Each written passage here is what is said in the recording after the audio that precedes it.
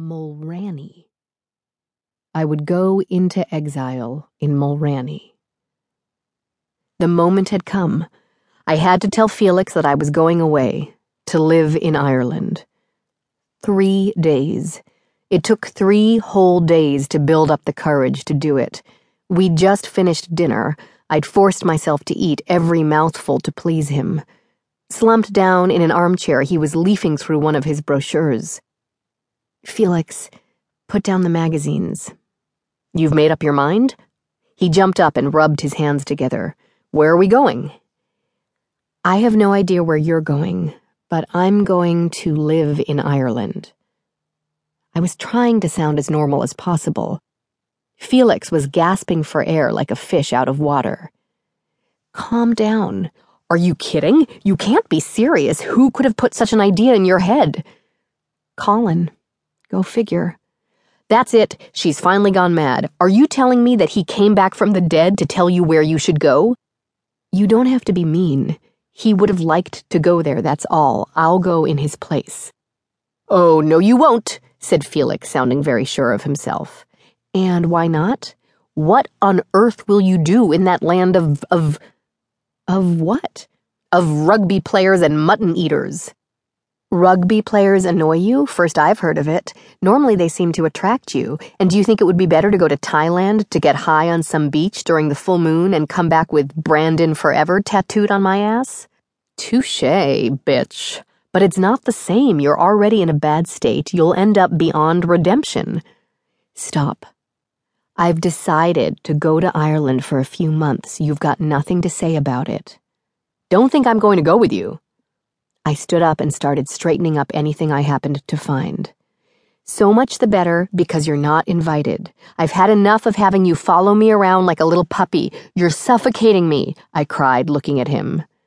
"Well, you just think about this. I'll soon be suffocating you again." He burst out laughing and without taking his eyes off of me lit a cigarette.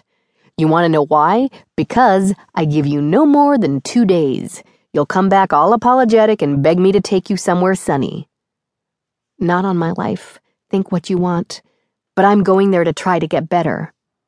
"You're going about it the wrong way, but at least you seem more cheerful. Don't you have friends waiting for you somewhere?" I couldn't stand his prying looks anymore. He stood up and came over to me. "You want me to go celebrate your new idiotic idea?" His face clouded over. He put his hands on my shoulders and looked straight into my eyes. "Are you really trying to get better?" "Of course." "So you agree that you won't pack any of Colin's shirts, none of Clara's stuffed animals, no perfume except your own?" I'd been caught in my own trap. My stomach hurt, my head hurt. Everything hurt. Impossible to escape his dark eyes, as dark as coal, or his fingers digging into my shoulders. "Of course I want to get better. I'm going to distance myself from their things little by little. You should be happy you've been wanting me to do it for such a long time." By some miracle, my voice had not given me away. Felix sighed deeply. "You're irresponsible. You'll never manage it. Colin would have never let you do such a thing. It's good that you want to find a way to get better, but please forget this idea. We'll find some other way. I'm afraid you'll bury yourself even more." "I'm not going to forget it." "Go and get some sleep. We'll talk about it again tomorrow." He made a sad face, kissed me on the cheek, and walked towards the door without saying another word. Once in bed, curled up in my duvet with Clara's cuddly toy held tightly in my arms, I tried to calm my racing heart. Felix was wrong. Colin would have let me go abroad alone on condition that he'd planned everything. He took care of all the details whenever we went away, from the airplane tickets to the hotel reservations to the passports. He never would have let me be in charge of my passport or Clara's. He said I was too disorganized. So would he have trusted me to take on such a project? I couldn't say for sure, in truth. I'd never lived alone. I'd left my parents' house to move in with him.